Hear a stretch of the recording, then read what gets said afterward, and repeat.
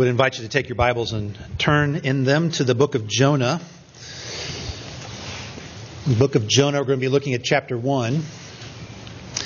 Steve, can I have you go back to my box in the office and bring me the papers that are there? Having some issues with my digital version of the sermon. We may have to go old school today. We're going to be continuing our study in the book of Jonah. And today we'll pick up where we left off last time. And we'll be looking at chapter 1, beginning in verse 11 and reading down through verse 16. Then they said to him, "What shall we do to you that the sea may quiet down for us?" For the sea grew more and more tempestuous. He said to them, "Pick me up and hurl me into the sea." Thank you. "Then the sea will quiet down for you, for I know it is because of me that this great tempest has come upon you."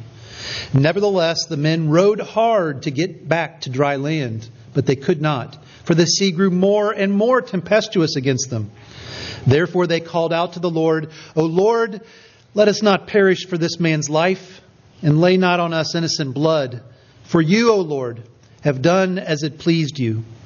So they picked up Jonah and hurled him into the sea, and the sea ceased from its raging.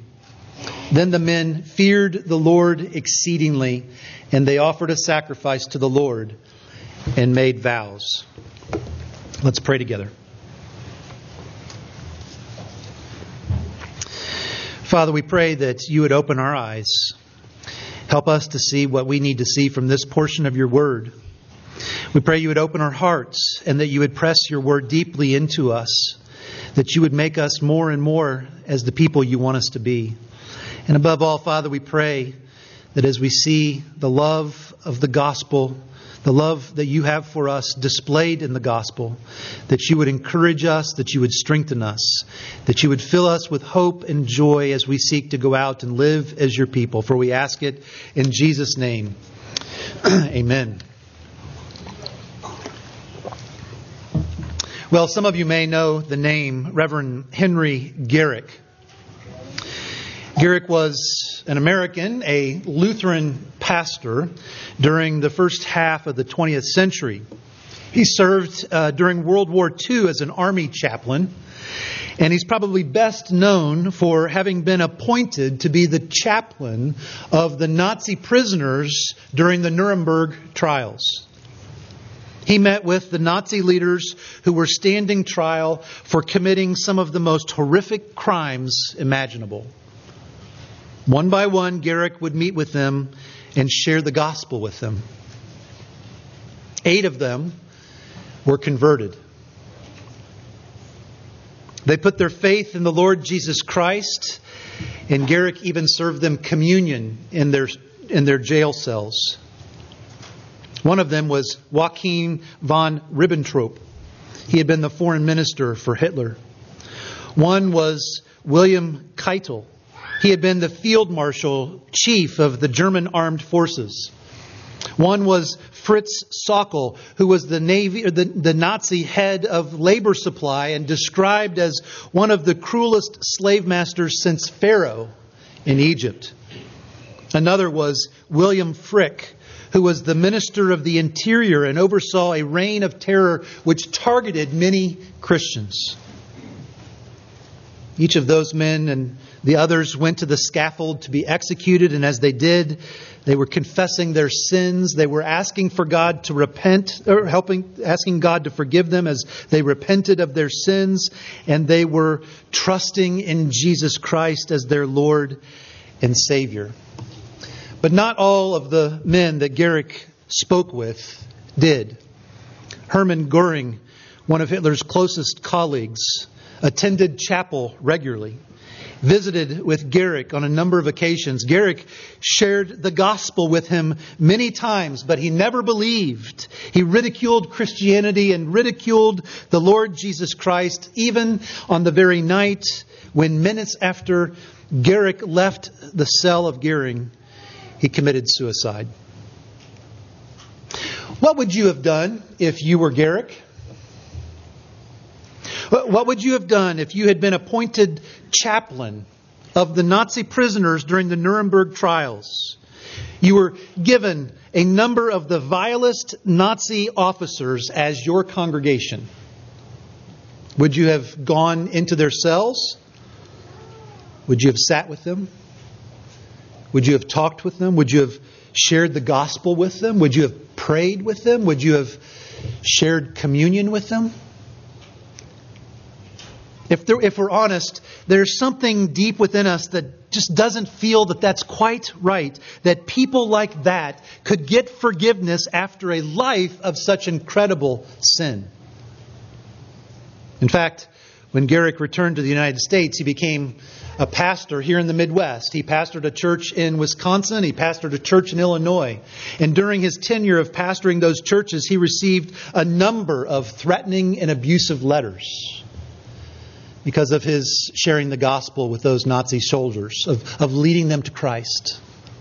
And it's interesting to wonder, if he had been alive at the time, would Jonah have written one of those letters to Garrick?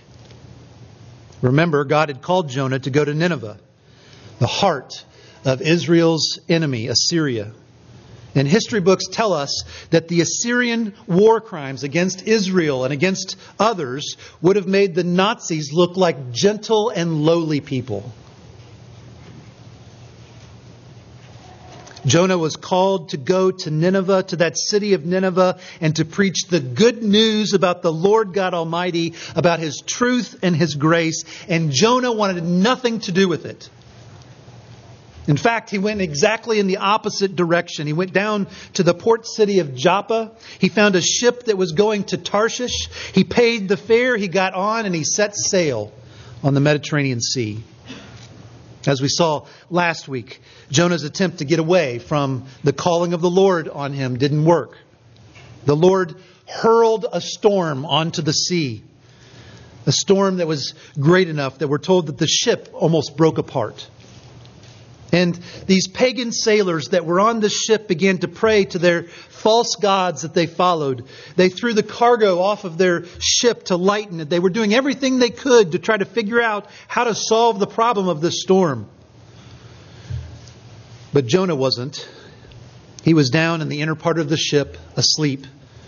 And the captain of that ship went to him and rebuked him. "Get up, you sleeper. Pray to your God. Maybe He'll help us." We saw last week that eventually they cast lots to find out who was at fault for what was happening to them. And the lot fell on Jonah.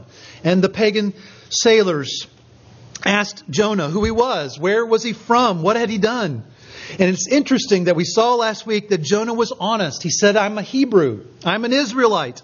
I fear Yahweh, the God of heaven, the Lord God Almighty." And the author tells us that Jonah told the sailors what he was doing, trying to get away from the presence of the one true God. And as we finished last week, we saw these sailors were exceedingly afraid.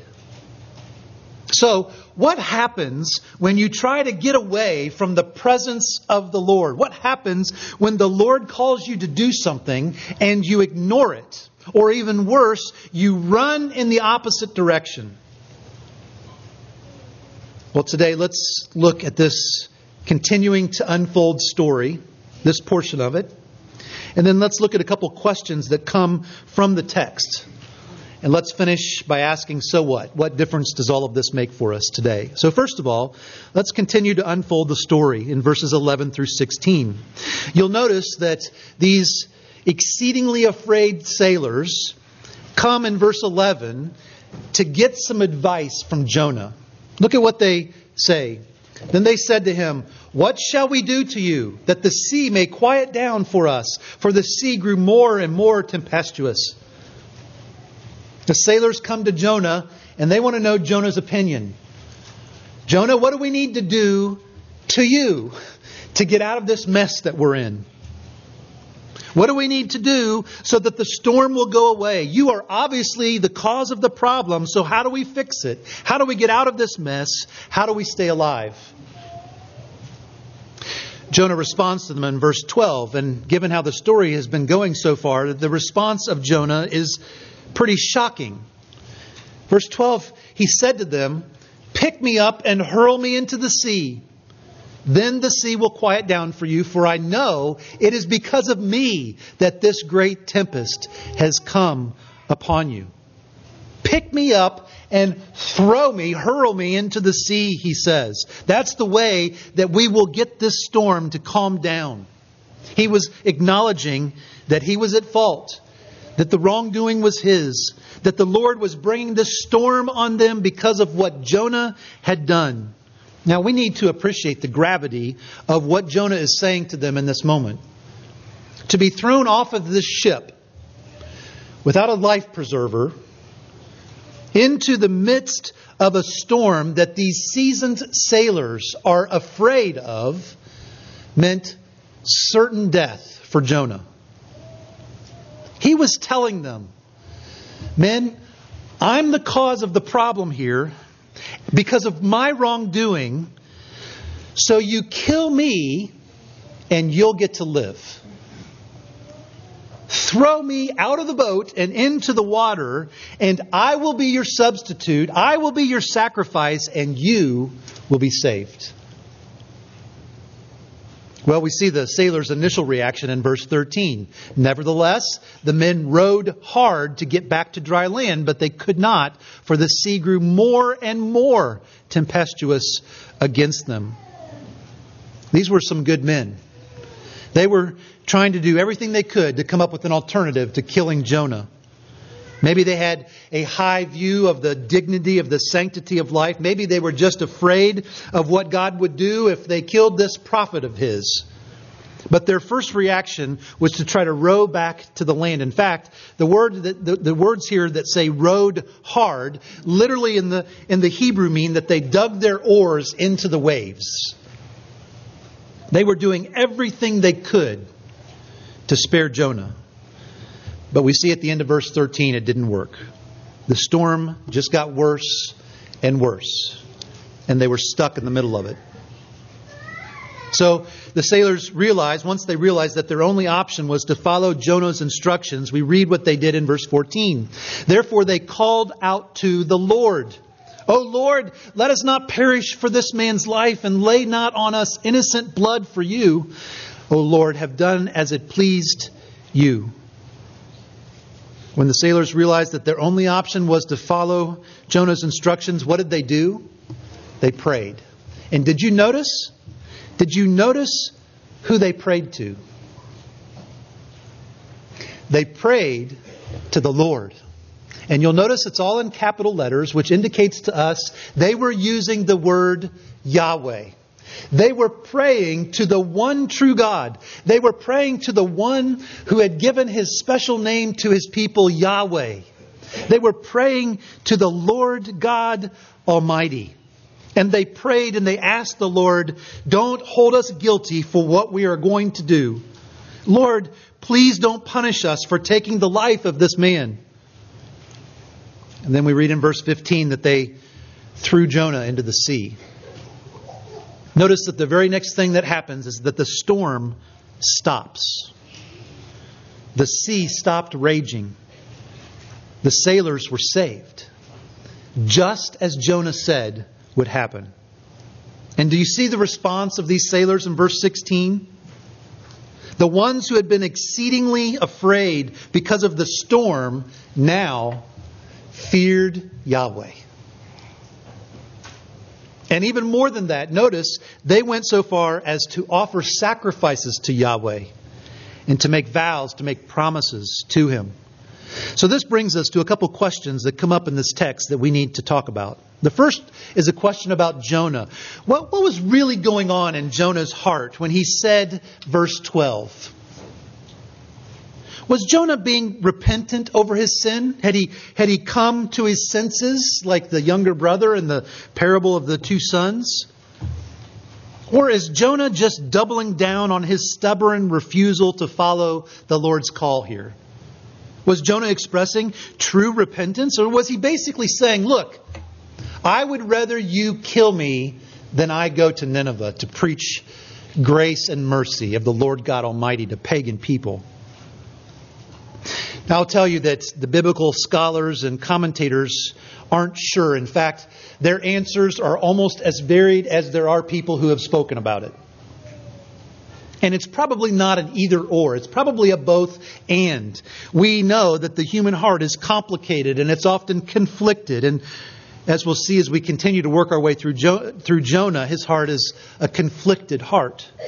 So it's probably a mix of both repentance and also stubbornness. But what we do know is that Jonah was willing to sacrifice himself to save these pagan sailors. And as he was willing to do that, Jonah becomes an Old Testament type of the Lord Jesus Christ. He points forward to the work of Jesus. In fact, in Matthew chapter 12, Jesus specifically mentions Jonah, and he said that with Jesus' arrival on the earth, one greater than even Jonah had arrived. Of course, there are many differences between Jonah and Jesus, but when Jonah said, "Throw me in, I will die so that you can be saved," he is pointing us to Christ. Jonah was willing to become the substitute. He was willing to turn away the wrath of God from the sailors by taking it upon himself to propitiate the wrath of God so that the sailors could live. And that's exactly what Jesus Christ has done. He lived a life of perfect love and obedience to his Father. He was killed on the cross. He sacrificed himself. He took the wrath of God that we deserved and turned it away from us by taking it upon himself. And the result is we get our sins forgiven forever. We get the righteousness of Jesus credited to us. And so in this unlikely way, Jonah is pointing us to the good news of the gospel of Jesus. But there's another question here, and it's the question about the sailors.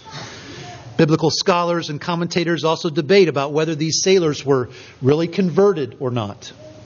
Was their prayer to Yahweh? What was their fearing of the Lord? Was their sacrificing? Was their making of vows? Was all of that because they had been converted?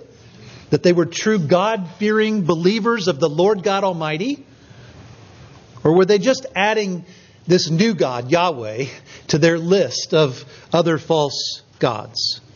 Were they operating out of God's common grace, or had they come to a saving knowledge of the Lord God Almighty? And again, the scholars are as varied on this as there are scholars. But I will say that I think we have good reason to believe that these pagan sailors had genuinely put their faith in the Lord. Just look at several of the clues that we have in the passage. Just look at the language of their prayer. They called out to Yahweh. They were recognizing the sovereign power of the Lord God Almighty, Yahweh Himself. And the phrase at the end of verse 14 where they say, "You, O Lord, have done as it pleased you." That's a phrase that's actually used very similarly in several other places in the Old Testament, particularly in the Psalms and in Isaiah. And every time it's used, it's connected with the rejection of a foreign god and the embracing of Yahweh. We're told that they feared Yahweh. That's a phrase that's used in the Old Testament for genuine faith and belief in God. And we're told that they offered sacrifices and made vows. Again, the language in the Old Testament for what true believers do in faith. I think what we are seeing here is showing us the great irony of Jonah. Do you see it? God called Jonah to go to a pagan city, the pagan city of Nineveh, to proclaim God's truth and grace to them. Jonah wanted nothing to do with it, nothing to do with preaching to pagans and showing God's grace and mercy to pagans. And so he tried to go in the opposite direction, and he got on a boat in the Mediterranean Sea with a crew of a bunch of pagan sailors. And then God used Jonah as a means by which the pagan sailors were converted to faith. Jonah ends up being the picture for the sailors of a God who has His wrath propitiated, turned away, who has His justice satisfied by a substitute. All of this leads us to some applications as we think about, okay, so what? So what does all of this have to do for us living today? Well, a few things here as we think about applying this into our lives. The first is this. Once again, in this passage today, we get a crystal clear picture of who is in charge.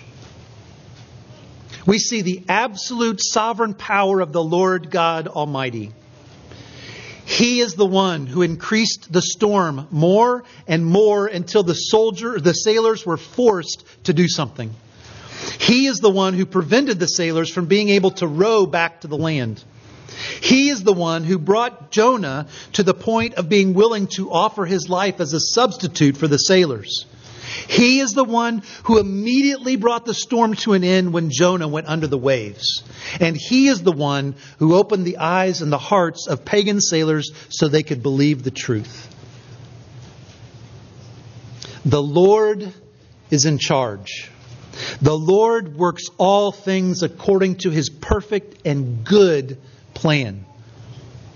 The Lord works all things together for His own glory and for the ultimate good of His people. And that is true even when we can't see it. Even when we can't see what God is doing, when we can't see the purpose of what's happening in the circumstances of our life, when we can't see how what's happening around us brings glory to God and goodness to the people of God, the question is, will we still believe that it's true? Will we trust that God is in control and that His plan brings about His glory and the good of His people? Like you, I've been hearing lots of stories coming out of the Ukraine, stories of God's people, Christians. And there's a recurring refrain that I'm hearing over and over again. They talk about, we're experiencing this, we're experiencing that, we're experiencing this, but we are trusting the Lord.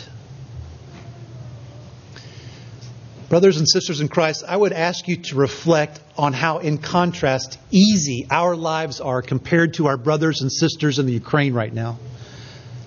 There are probably very few of us in this room or online, if any, that have experienced bombs and missiles raining down in the cities in which we live. I watched a video yesterday of one of my friends who lives in Lviv as he walked out of his apartment onto his patio and the air sirens are going off. When's the last time that's happened for us? And yet our brothers and sisters in Christ in the Ukraine are modeling for us what it looks like to trust in the Lord in the midst of incredibly difficult circumstances. Will we trust what we say we believe? On a regular basis, we confess right here in this room our belief in the sovereign power and authority and the goodness of the plan of God. The question is, do we believe it when things become difficult? A second takeaway for us today, as we look at this part of Jonah's story, it gives us a picture of the greatest kind of love. Regardless of what the motivation of Jonah's heart was, Jonah gives us a picture of substitutionary love.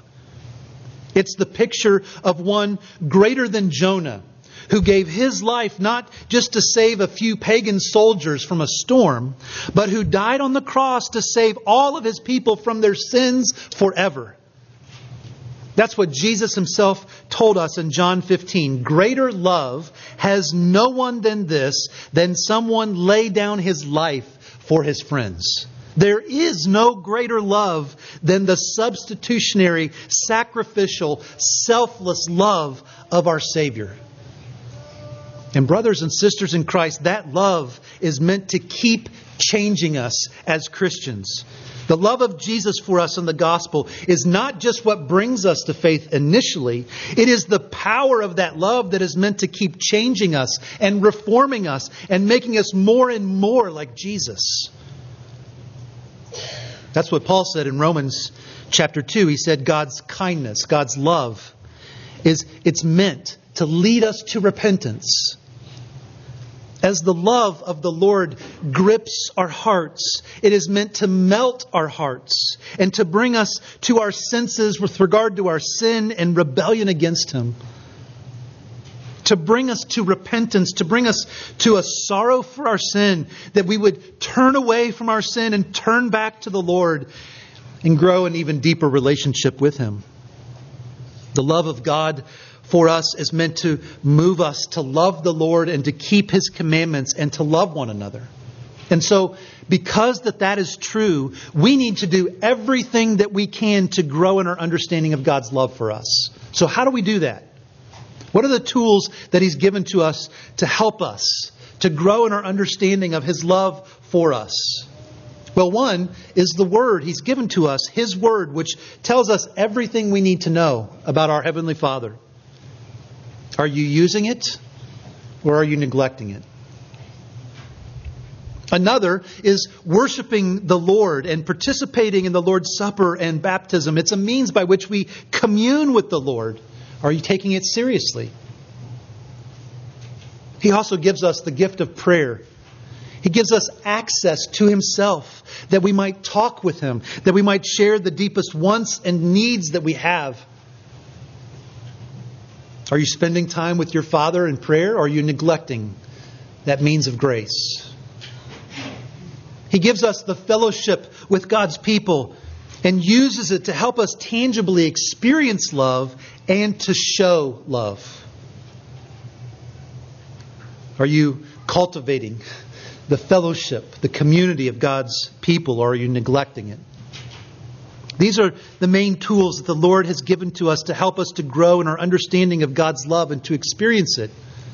So we need to make use of them. And then thirdly and lastly, the story of Jonah also helps us to see why God's people must be humble. J. Sklar, in his commentary on Jonah, says that if we were an Israelite reading this story of Jonah, thinking in our minds that I'm an Israelite, I'm one of God's special people, I deserve His mercy, and those Gentile pagans out there are the wicked sinners who don't deserve God's mercy. If we were one of those people that was reading Jonah with that kind of mindset, our world would be flipped upside down. So far in the story, it is the Israelite prophet who is the wicked sinner needing the Lord's mercy. It is the Israelite prophet who is the wicked sinner who experiences the judgment of God. It's the Israelite prophet who had to be rebuked by a pagan sailor captain for sleeping during the storm rather than praying to the Lord God Almighty. It's the pagan sailors who are being shown the mercy and the grace of God and then respond by fearing the Lord and worshiping Him. When we see this incredible contrast taking place in this story, it is meant to humble us as the people of God. God's people are sinners. We are in need of God's mercy and grace. We are in need of repentance. We are in need of receiving God's mercy and grace. We're the ones that know the Lord. We know His Word. We know His commandments. We know what His desires for us are. And so we should be the most humble people on the planet. We should never have an attitude of looking down arrogantly on sinners, thinking, I'm glad I'm not like that. Because in many ways we are like that. Paul tells us in 1 Corinthians, there is no temptation that is not common to man. The seed of any sin is in our hearts. There, but for the grace of God go I. And that must make us humble. And that also reminds us that the Lord delights in showing His grace and His mercy to all kinds of people. Even Nazi war criminals responsible for some of the most vile and horrendous crimes and atrocities the world has ever seen. So we should be praying for our enemies. We should be praying for those who persecute us. We should be praying for those wicked sinners out there like us. We should pray for the Lord to be gracious and merciful to them like He has been to us. We should pray for the Lord to use us to send people out to share the good news of the gospel to those who need to hear it. We should pray for the Lord to give us opportunities to take that good news of the grace and mercy of God to others, whether it's across the kitchen table, across the street, or across the globe. So as we read the story of Jonah, we see that the Lord is in charge. His sovereign power and authority rules over all. And His plans are good. His plans are faithful. And we must trust Him. We see the greatest love that has ever been displayed. The substitutionary, sacrificial, selfless love of Jesus through His life, death, resurrection, and ascension. And that love is meant to change us. It's meant to make us more repentant, to make us more like our Savior. So we need to make use of the tools that the Lord has given us to grow in our understanding of His love. And we need to see that with God's people, there is no place for arrogance and pride. We must be the most humble people of all. Let's pray together.